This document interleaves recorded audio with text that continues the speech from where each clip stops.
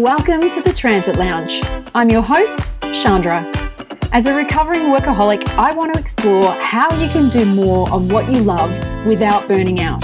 I'm on a mission to promote true well-being, the contented state of being happy, healthy, and prosperous. Through interviews with savvy entrepreneurs, authors, and industry experts, we'll share insights, inspiration, and practical tips on how you can be CEO you in the business of your life. Let's go. Hello and welcome to another episode of the Transit Lounge podcast. My name is Chandra, I'm your host, and today we have another great interview episode where I am interviewing another fabulous woman who has made significant career change later in life to hear about how she did it, why she did it, and all her lessons from the other side, so that if you're considering making a move in your work life to start your own thing, then I am sure there'll be some great nuggets and insights that you can apply to your own situation. Today, we are chatting with the lovely Cheryl. Now, Cheryl, how are you today? Where are you? I'm wonderful. I live in a little town called Barranduda, which is near Wodonga, which is on the border of Victoria and New South Wales. And even though it's a little overcast today, it is lovely. Oh, say the name of the place again. Barranduda. It's such a fun sounding place. Yes, it's actually Aboriginal for water rat. Oh, what? Do you know why maybe I like that? Is because that's my Chinese horoscope sign. I'm a water rat. Well, there you go. Oh, I need to look into this more. Cheryl, I only know little snippets of your story, so I'm excited about finding out more about what it is that you do now and what prompted your transition. So maybe you can let us know as we get started, what is it that you used to do for work and what do you do now? Well, for 35 plus years, I was doing administration. So the old Girl Friday, did payroll, accounts, answer the phone, did all that kind of stuff. Yes. And now I work for myself, helping people get their affairs in order. And when you say affairs, could you clarify what you mean by that? Okay, so I provide support, education and advocacy for estate and life planning, including your end-of-life wishes. Right. Amazing. And I'm really intrigued to find out more about what's involved in that, because I think it's something that we don't necessarily know much about or get taught much about until we get to an experience where perhaps there's a family member or someone close to you that then you suddenly discover what is a bit of a minefield. And so I think it's really great that there's someone like you that exists to perhaps help people manage that better. But it doesn't seem like a straight line of going from, as you said, that sort of administration, Girl Friday, a little bit of everything, keeping the office running. How do you go, or why did you go from that into the estate planning? Well, before I finished working, I was looking at working for myself into my retirement and not having to work full time. Mm-hmm. So it was sort of like a transition in that area. At that time, it was like, what am I going to do? I have absolutely no idea. But it was actually taken out of my hands. Oh. So in 2015, I walked into my job. They took me aside, and after 12 years, they retrenched me and walked me to the door. Oh, no. So why do businesses feel the need to make it like the Spanish Inquisition? I get that sometimes, there's business restructures and things like that, but what comes out in some organisations, and I'm not saying this is what happened with your organisation, but that it just seems like they forget the humanity of this is a human being here, and why do we need to treat them like they're some kind of criminal? Yeah, it absolutely amazes me how bosses seem to treat their employees with such disdain and disrespect when if they did the opposite, they would get so much more productivity out of them. Yeah. And it was a very difficult 12 years. The boss I had was an extremely difficult man. I used to wake up in the morning thinking, am I going to be spoken to today? Am I going to be told how to do my job? Is he going to play a practical joke on me? Is he going to yell at me? I just never knew what I was going to walk into. Wowzers. So it was a blessing in disguise. I mean, I had worked full-time all my life. And all of a sudden, here I am, my early 50s, with no job and no prospects. Yeah. And totally unexpected. And totally unexpected. You know, hindsight, of course, there were things that happened that thought, okay, this is what was leading up to that. Mm-hmm. Hindsight can be such a lovely thing. It can be. But it was a blessing in disguise. The first thing, I guess, was that even though I didn't have a job and therefore no money, I was happier. Right. Well, you're not having those middle of the night wake ups wondering, you know, which version of the boss you're going to be interacting with that day. That's correct. Very much so. So it was a blessing in disguise. Yeah. And so given that, you know, as you say, you were in your early 50s and suddenly out of work, you said that you'd been starting to contemplate, you know, perhaps an early retirement or what was going to be next for you, but you hadn't necessarily actioned anything.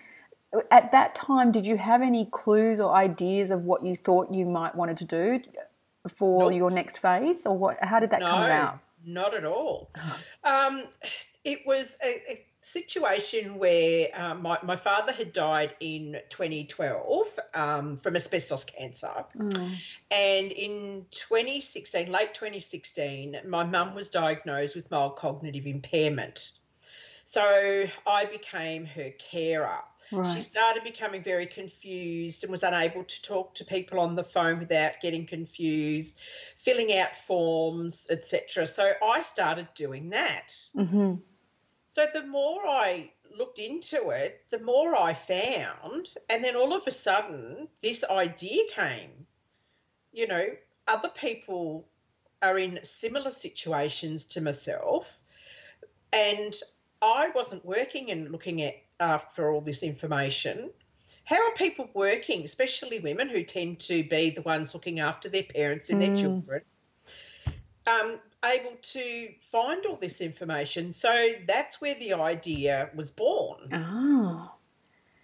And so you weren't working because you were, I guess, the primary carer for your mum, and so your current situation at that time opened this idea.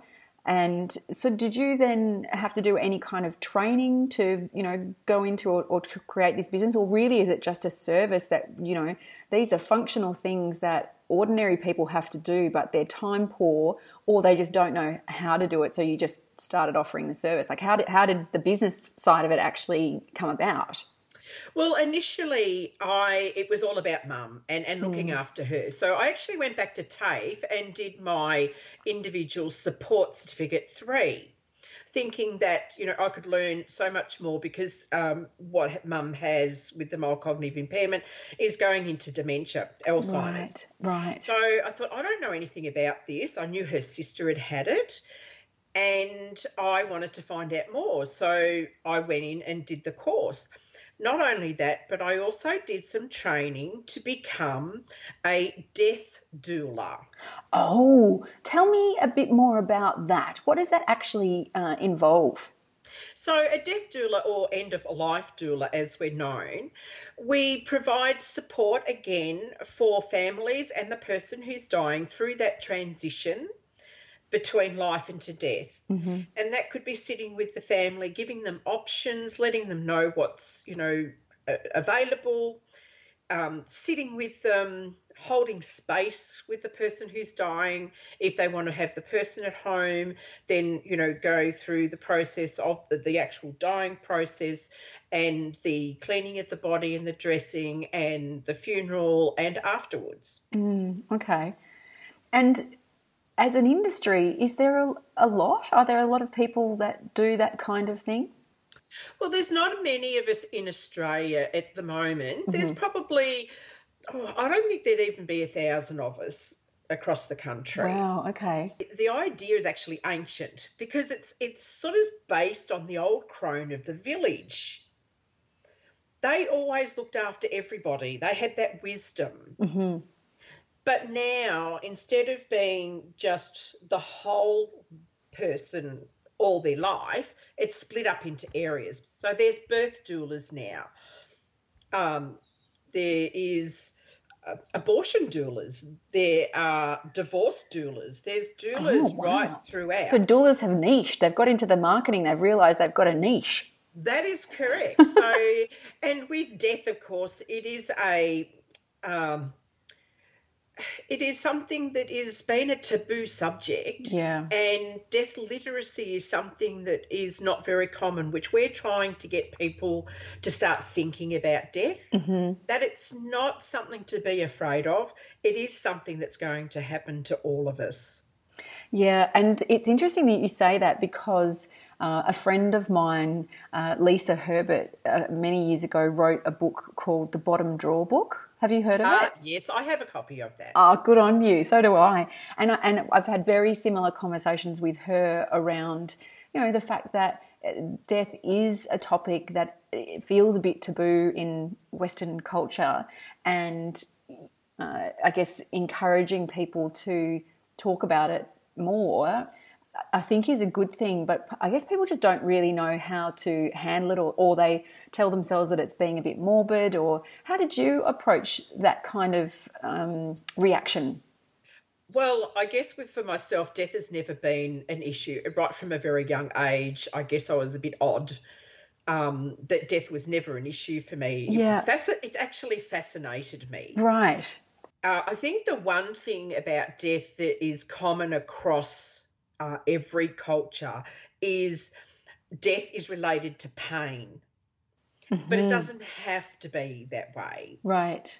And if we know more about what happens and when it happens, knowledge is power. Agree. So the more we know about what can happen and being prepared with the paperwork side of things, which is my specialty, then when you get to the point where a loved one or even yourself is going through that transition, then there's no need to worry about it. Yeah. You can be more at peace. Yes. With what's happening around you, and knowing that the people around you understand what's going on as well. Yes, and potentially like what you want. I do really want to get into that, and but before we do, I'm curious about that. When it came to setting up the business, you saw this opportunity, but you were still very much focused on, looking after your mum and you doing these studies. How did you get your first client? I am my first client. Oh, okay. I'm still working on that. I've not had a client that I've actually gone through the whole process with. I'm still trying to get people to make that step, giving them that knowledge. With my website, I launched about 3 weeks ago. Oh, so it's really fresh. It is really fresh, even though I've been working on it since 2016. Yeah. Because I have a daughter as well, who's had, unfortunately, some domestic violence situations that I've had to deal with. So I'm kind of known as the club sandwich generation. There's also the sandwich generation. So your sandwich generation are women who have older or elder parents and children. Or myself, I'm a club sandwich. I have an elderly parent, a child, and grandchildren. Oh, lots of layers. Yes, lots of layers. Yeah. And we have this innate need to look after everybody. Yeah. Up and down the line. Both, above and below us. Mm-hmm. And sometimes we also forget about ourselves. Yes. So I've had to deal with a lot of other things as well throughout that period of time. But fortunately, I have had some assistance from a group of ladies from a business called Global Sisters. Mm-hmm.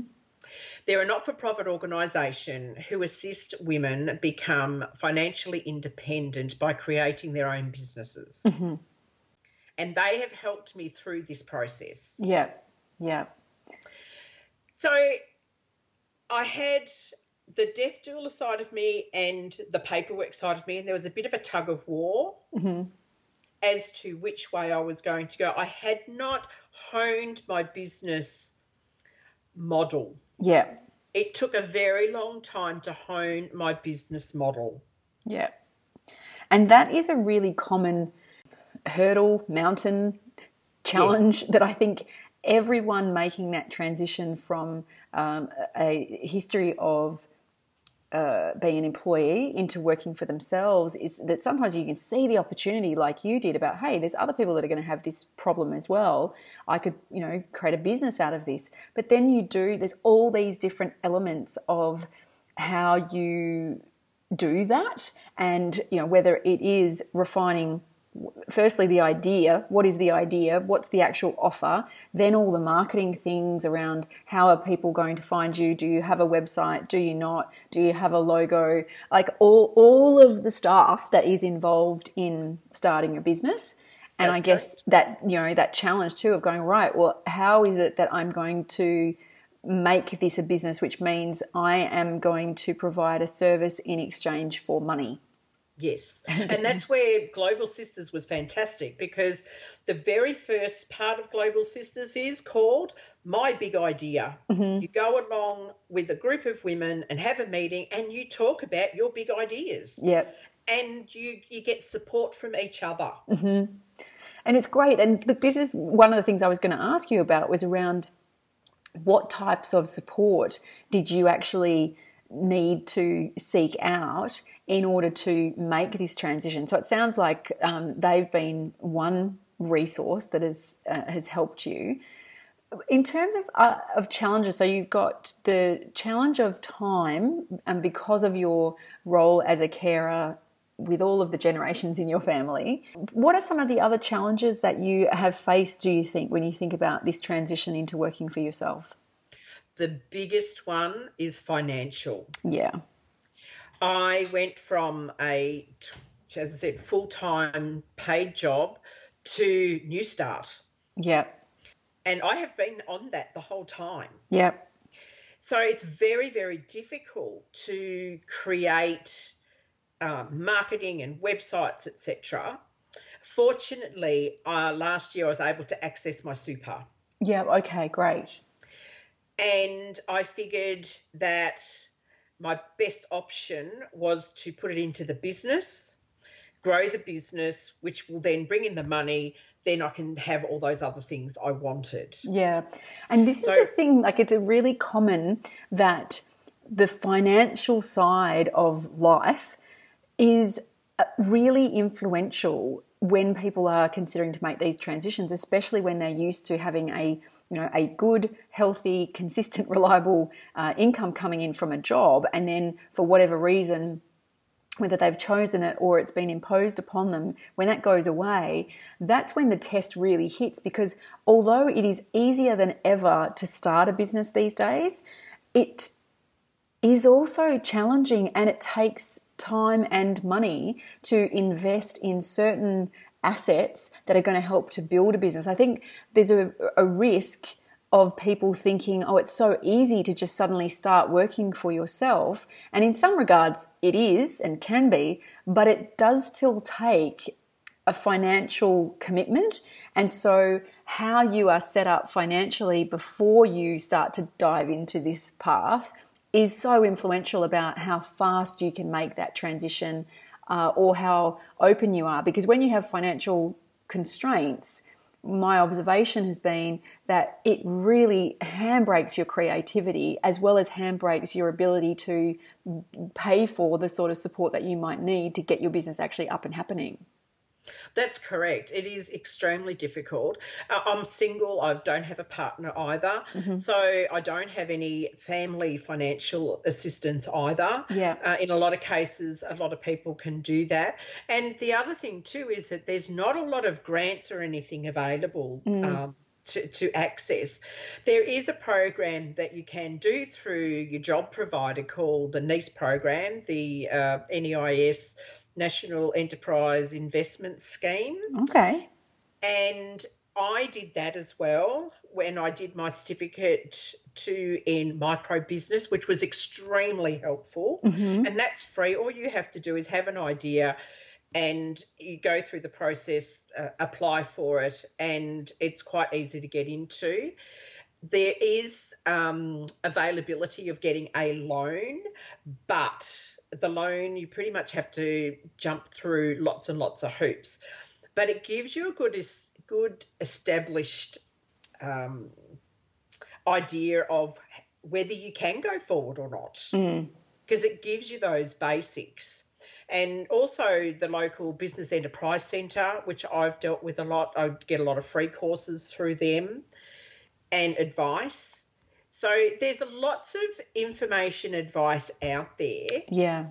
It's just a matter of knowing where to get it, but also how to ask for help. Yes.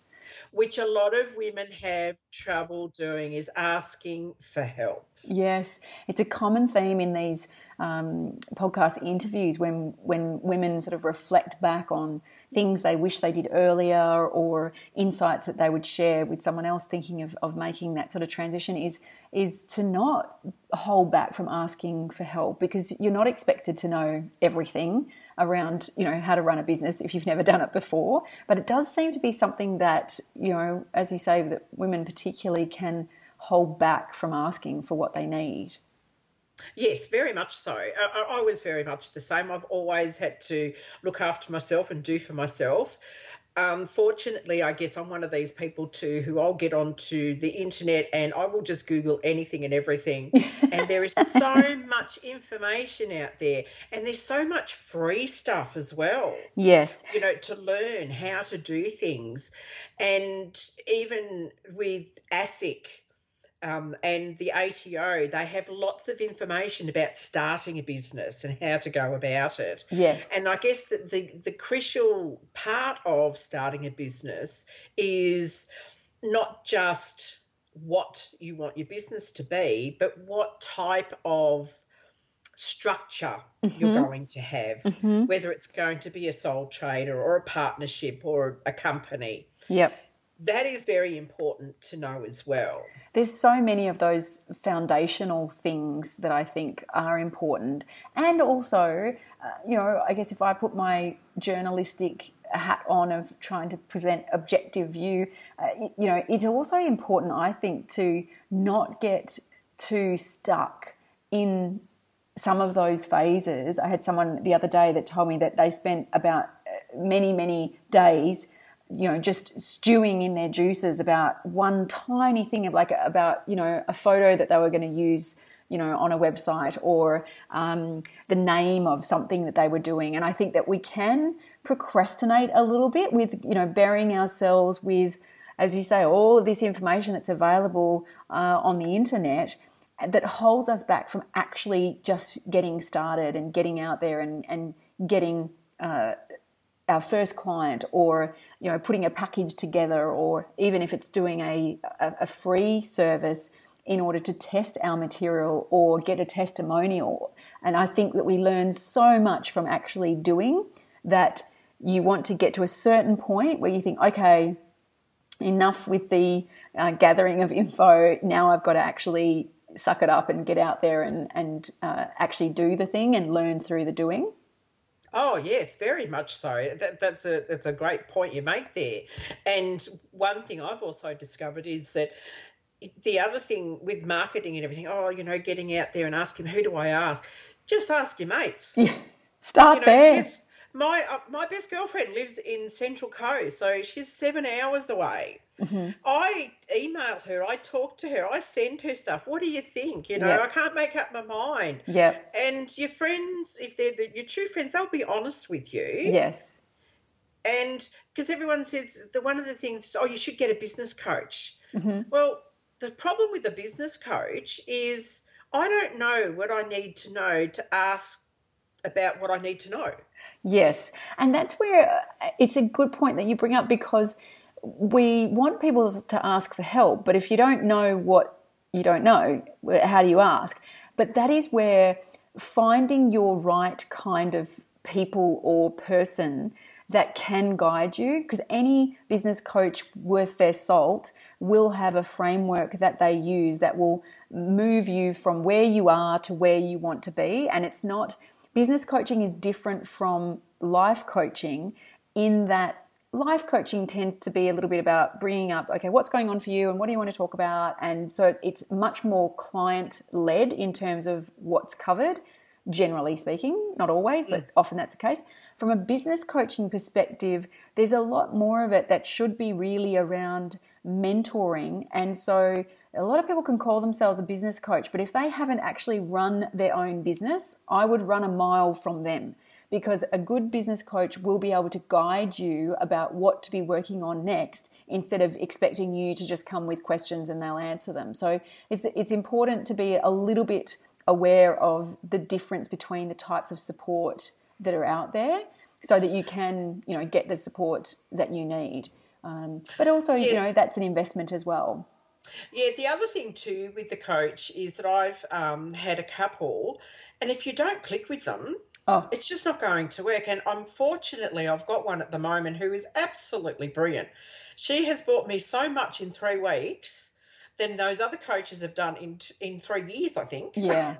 And this is the thing. I'm so pleased to hear that you are investing in a coach and you've found someone. And I think that's a definite recommendation, is that if you're thinking about getting a coach to work with, whether it's about exploring the idea that you've got or what's next for you, that you do a bit of a process of due diligence to check and, have conversations with a couple of different coaches to make sure that you do click with them, that, you're going to have very open and honest conversations with them. And so you want to make sure that you feel like they're the right kind of fit for you. And there's someone out there that's right for everyone. And so it's just about really being open to exploring that a little bit more, rather than just going with the first person that you meet at a networking event. Yeah, that's very true. And, of course, that's what I did. Right. I didn't know any better. Yes. And it was actually, I wasted money, but it was a hard lesson learned. Unfortunately, there has been some hard lessons learned, and yes, some financial hard lessons, but it's all part and parcel of growing, I guess, and getting it right. Yeah, totally. Because sometimes you have to fail to grow. Yes, and I love that that's the attitude that you're bringing to it, because we've all invested in either programs or coaching or training or something that you've kind of gone, actually, that's not what I really needed or what I thought it was going to be. But I am a big believer that you either get the outcome that you wanted, or you get the lesson that you need to get from the experience. So it's never really truly lost, I think. No, definitely not. But I'm curious to ask you, when it comes to that, I guess, nearing end of life, and you've referenced the paperwork side of things, I'm curious about what are some of the challenges that if people don't have all of this stuff taken care of, what's a downside? What can go wrong? Oh, gosh. That can be endless. I mean, starting with a will. Yes. A lot of people say, oh, so expensive. It's not expensive. I tell people, or I suggest to people, do you have insurance? House insurance, car insurance. Do you pay it every year? Do you think about how much it is you're paying, but you pay it? With a will, it's about the same amount of money, if not less in a lot of cases, once every 5 to 10 years, depending on when you need it. Mm-hmm. So the cost of having these put in place is very simple and cost effective. And if you don't have a will, if you have a blended family, or you have I refer to as a normal family, which is literally dysfunctional. You've reframed that, yes. Yeah, there's always problems of, who gets what, when, where. Yes. And just having that done is a peace of mind, and getting an executor that will be someone who carries out your wishes, not just for your will, but they're usually who look after your funeral plans as well. Okay. And then you've got your power of attorney. So in each state, they have a different power of attorney. There's not an Australia-wide one. So in Victoria, you've got your enduring power of attorney, non-enduring power of attorney, and your medical treatment decision maker. But basically, you've got financial and medical power of attorneys. And what happens here, if it's for an older person, the traps are that there can be elder abuse, especially with a financial power of attorney, if it's not done correctly. With a medical power of attorney, an advanced care plan or directive should be done in conjunction with that, so that the people who have the power of attorney know what the wishes of the person who is unable to communicate for themselves, their medical decisions. Yeah. And so even just that little snippet of Yes. one aspect that needs to be taken care of that very often isn't, I can see how there is just a can of worms of problems that can open up in the absence of that, because I think even when there are certain things that are documented and in place, in many normal/dysfunctional families, whether it's a money driver or an emotional driver, there can still be different agendas at play that can really complicate things at a time where there is a lot of emotion flying around. So I think it's one of those areas that's just, it's easy to not think about it or talk about it until you're in the middle of some kind of shit fight. And then it's too late. And a classic example is a couple who separate but don't get divorced. Right. Because what can happen if you don't get divorced, that spouse will get everything. Even though they've been living separately, Apart, if they hadn't actually processed the divorce, technically the paperwork rules which says that they were still married. That's correct. So, or a new will has been created, because what happens when the divorce comes, it automatically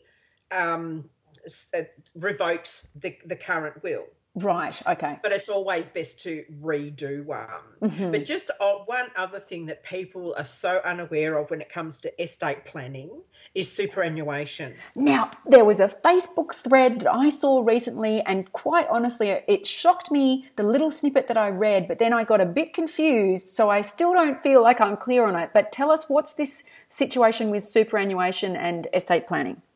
So superannuation is not part of your estate. It is completely separate. So unless you set it up with a binding nomination, so when you do your superannuation and you put out your beneficiaries, yes, the trust, it's up to them whether they actually apply it directly to those beneficiaries, unless of course somebody else decides that they want to make a claim on your super. Yes. If you have a binding nomination, that means those people on that form, the superannuation trustee must pay it to. Right. The binding nomination, though, the superannuation don't tell you about that, and they're only valid for around 3 years. So you have to make sure you update it. Every 3 years, so on your super? Yes. The other thing too is what you can do is that you can actually put down as part of the beneficiary, instead of a person, you can put down your estate. Oh. So then it becomes part of the estate, and then the executor then can distribute the assets and the money according to the will. Yeah, right. So again, another separate aspect of this whole end of life paperwork side of things that is a minefield, but people don't know about it. And so my question to you is, at what point in life do you think people should actually invest some time into either looking into all of these things or hiring someone to take care of it? When do you think people should be doing it? As soon as possible. I mean, as someone 18 or someone who starts working straight away, they start getting superannuation. So they automatically get your insurances. So if someone of an age of 18 has superannuation and gets killed in a car accident, unfortunately it does happen, then there is a death benefit which can be up to $200,000. And so what happens if they haven't done this binding beneficiary for their superannuation? Well, whoever's on the beneficiary will get it. It could be their girlfriend, could be their parents. It's hard to say. But if they haven't nominated someone? If no one applies for it, then hello, government. Oh, wowza, Cheryl, it's a minefield. And we haven't even touched the minefield yet. We've skirted around the minefield. And look, the good thing about that being a minefield is that it suggests that there will be a big market for you to offer your services to. So if people are hearing this and thinking, okay, I really need to look into this, but I'm busy and I don't want to have to flaff around and do all it myself, are you in a position at the moment that someone can find out more about you and connect with you? Where should they go? Most certainly. So I have a website. It's called willittobe.com.au. And on that website is a questionnaire. It's 25 questions, and that'll give you a good idea of what to think about. And that will come through to me, and I can then be in touch, or you can get in touch with me. I also have a Facebook page, Will It To Be. Great. Which anyone can pop in and like the page. I pop up tidbits all the time as to, wills and power of attorneys and Medicare and MyGov and, oh, gosh, it goes on and on. And I also have a page for a will, because I don't do wills. A solicitor should do a will. You can find a lawyer. And the one thing I must say with that is that in most states, there are estate planning specialised lawyers. Right. Any lawyer can do a will. I actually use a little analogy that I like. So you can go to Bunnings and learn how to change a washer, but it doesn't make you a plumber. You can go and get a lawyer to do any lawyer to do a will, but that doesn't mean they're specialised in that area. Yes, and given the importance of all of this, I think it would be highly advised to go with someone who's a specialist in the area. That's correct. So I have a page where you can go into, regardless of state, and it explains how to go and search for a particular lawyer in your area. Great. Fantastic. Well, we'll make sure that we put those links into the show notes so that people can find you and see all your little tidbits and advice, find out more about your services, as well as that find a lawyer resource as well. That would be great for people to check out. So, Cheryl, when you look back at where you're at now, which is on the cusp of really bringing your business offering to the market, when you look back with the beauty and the gift of hindsight, are there things that you wish that you did earlier? I guess I was fortunate in that I found Global Sisters very early on in the piece. Yeah. If I hadn't have found them, it would have been a different story. I wouldn't be where I am now. So finding your idea and running with it and not dismissing it, just have confidence in yourself.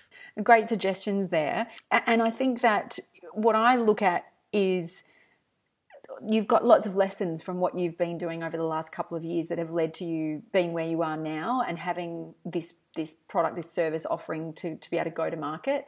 And I can tell how knowledgeable you are and your passion for it. So I'm really excited to see where the business goes for you as you go to market and put the offers out there. And I actually really love the linking up that is, you said that right from an early age you had a fascination with death. It was something that just intrigued you. And then you had 35 years in administration and all of that kind of office running and paperwork things, that now you've just aligned these two parts of your life and your interest into this great new offering. And I think it's great when we can look back and kind of see like, oh, that's interesting. And all those things that I did before, they kind of have landed and are going to help me in my business in this way, which you could never possibly have known in advance. No, not at all. And it is very true when they say, if you love what you do, you won't work a day in your life. There is one piece of advice that I would like to give everyone though. Yes, go.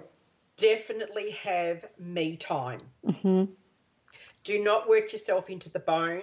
It's not worth it. Yeah. If you don't have yourself and your well-being and time for yourself to be, then the business isn't going to go anywhere. Yes, and it's such a good reminder, especially, if I just apply it to myself, I have a tendency, and I have through most of my adult life, towards being a bit of a workaholic. I love working, and I've, no matter the different roles I've had, I've always thrown myself into work. And so I do need to be quite mindful of, setting up some sort of boundaries and carving out that or making and booking in the me time, because otherwise I can find myself just continuing to go. And as you said, it's like, well, what's it all for? And if you run yourself into the ground, then, that was not the point of it. So I think it's a really great reminder to set up your business right from the beginning, not only with all the good foundational things of having a business, but also with an understanding that you need to have a business that allows you to look after your well-being along the way as well.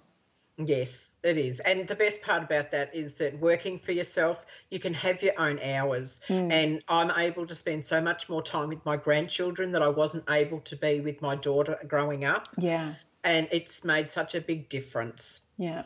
Oh, good on you. That's fantastic. And Cheryl, I really am very excited to see how you go. And I would love you to let me know when you get your first client. It's an exciting first milestone, and it's just around the corner for you. I can feel it. So can I. It's so close I could smell it. Thank you so much, Cheryl. So that's it for another episode of the Transit Lounge podcast. But if you are at a point where you have an idea and you feel like the next phase of your work life is going to be you working for yourself, then one of the first things that you really, really need to get sorted is the money side of things. And I'm not just talking about figuring out how much money it's going to cost you to get a logo and a website done. I'm talking about you and how you handle the money side of your work and life. And to get you started on that, one of the things that you need to know is that there are actually 5 money zones. And these are 5 aspects of your life that influence how you think, feel, and act around and with money. How much you earn, what you do with the money that you earn, how it helps you or holds you back. There's a whole relationship that you have with money. So if you're going to create a successful, thriving business that gives you the sort of freedom and lifestyle that you want to enjoy, then you really need to know what the 5 money zones are and which one of the 5 zones you need to work on first based on your unique situation in order to have the biggest positive impact on how much money you earn and keep. And you can discover all about the money zones right now in an easy 5-minute money breakthrough quiz that I've created that you can get your hands on right now at thetransitlounge.com/money quiz. I'll put a link in the show notes for you as well, but it's thetransitlounge.com/money quiz. And I really do encourage you to go and check it out, because if you can get your money side of things sorted, then trust me, everything else becomes so much easier for you to start and grow your own business. When you don't have the money side sorted, it tends to be the fastest handbrake to your creativity and your business growth. So go do that now. You've got nothing to lose. Go do the quiz, figure out your money zones, and go have a great week. See you next week.